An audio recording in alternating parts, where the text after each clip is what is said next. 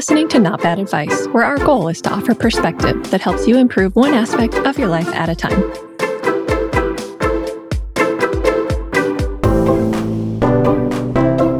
I'm Pamela Lund.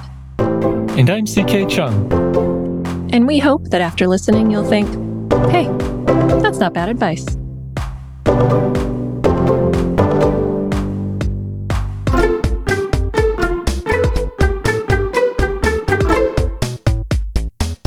This is the fifth and final episode in our series on developing grit.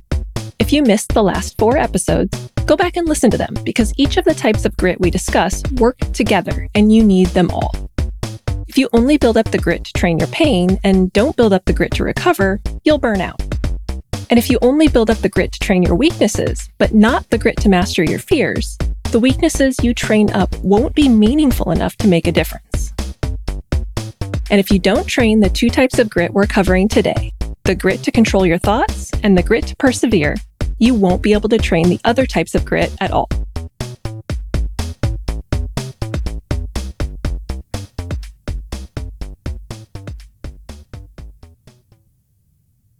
The grit to control your thoughts is really about developing the ability to separate what you think from who you are and to reprogram harmful thought patterns. Everyone has thoughts that hold them back to varying degrees, and reducing the impact is the most important key to achieving your big goals. If you can't get out of your own way, it won't matter how many opportunities you're offered. If you don't believe you can do what you want to do, you won't try.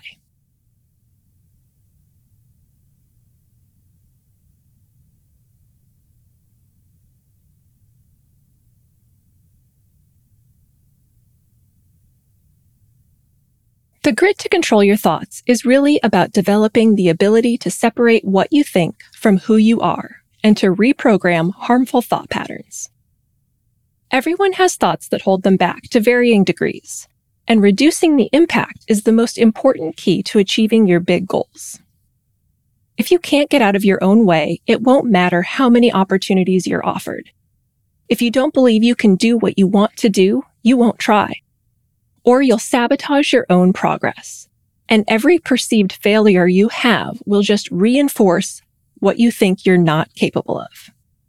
This creates a vicious cycle where self-limiting thoughts create more self-limiting thoughts, holding you back even more.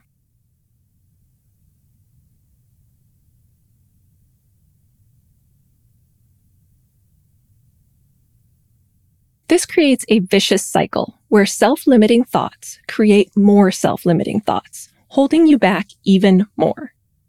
But the good news is that developing the ability to control your thoughts creates a positive cycle that reinforces beneficial patterns and helps you succeed. We talk about developing conscious awareness of your thoughts frequently on this show. We'll link to the episodes titled How to Change Reality and How to Coach Yourself in the show notes.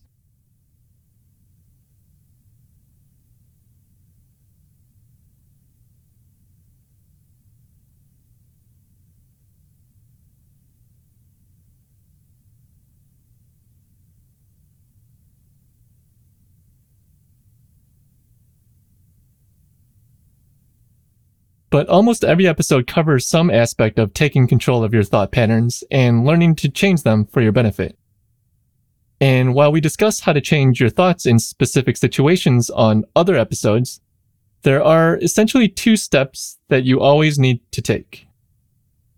First, you need to develop awareness of negative self-talk and defeating thought patterns. You're probably already aware of these thoughts. It's hard not to be. But before you can change them, you have to be aware of them in a conscious way. This means observing how you think, rather than being in the thoughts and letting them carry you away. You need to create separation between your thoughts and yourself. You need to recognize that the voice in your head is not always right, and that you don't have to believe what it says. This is something you have to practice, but you're basically defending yourself against your own thoughts. And when you recognize that you're having self-defeating thoughts, you need to take a conscious stance against the thoughts and defend yourself as strongly as you would defend a loved one. Second, you need to reprogram your default thought patterns. because we as humans have a built-in bias towards negativity. We have to consciously and consistently focus on the good things in our lives to reduce the impact of that jerk in your head that tells you how dumb and incapable you are. Basically, you need to develop a gratitude practice.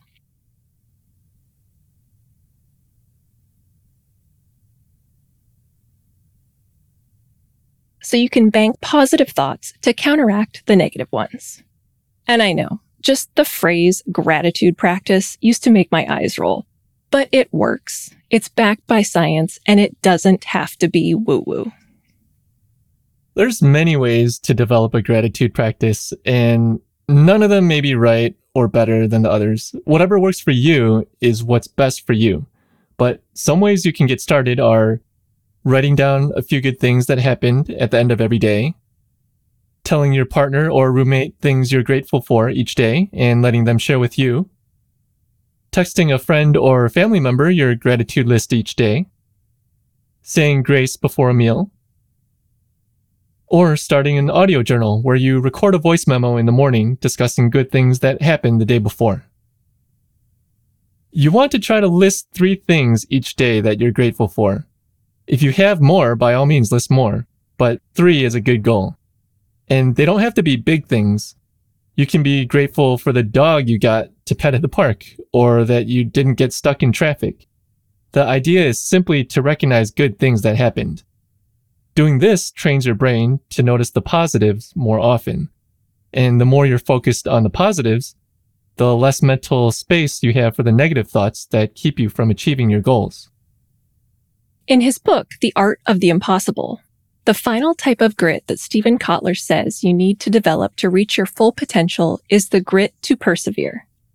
To me, the word persevere conjures up images of climbing Mount Everest or surviving while being lost at sea for a month. But persevering doesn't have to be that dramatic. The grit to persevere is actually more about the effort you put in on a day-to-day basis. You don't achieve your goals by making big pushes every now and then. You achieve them by making incremental progress every day. But as we've said, grit isn't about hustling until you burn out either. Persevering is about finding the sweet spot where you push yourself to do just a little bit more than you thought you could do. But don't try to do so much that you fail and feel defeated. This is where most people get perseverance wrong. Usually when people start working on a new goal, they go all in and try to do as much as possible right away. Then they give up because it's too much too soon. Instead, you want to start small by setting goals that are achievable, then increasing them incrementally. Continuing with the example of writing a book, you wouldn't want to start by trying to write 1,000 words a day. Start with the goal of 100 words a day. Once you can do that every day, increase the goal to, say, 300 words a day, then to 500, and so on. Keep making the goal incrementally bigger and harder, and don't give up. That is the grit to persevere. Remember that grit is a habit. You don't develop grit in a day, and you won't make the same amount of progress towards your goals every day, no matter how much grit you develop. But if you use the 6 types of grit as guides for how to improve incrementally, after a few months or a year, you will be astonished at how much you've accomplished. If you found yourself thinking, hey, that's not bad advice while listening today, we'd love it if you shared the episode with your friends and rated it in iTunes.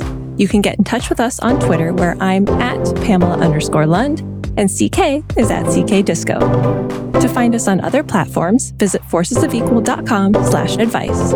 There you can also contact us if there's something you need advice about. We'd love to hear from you.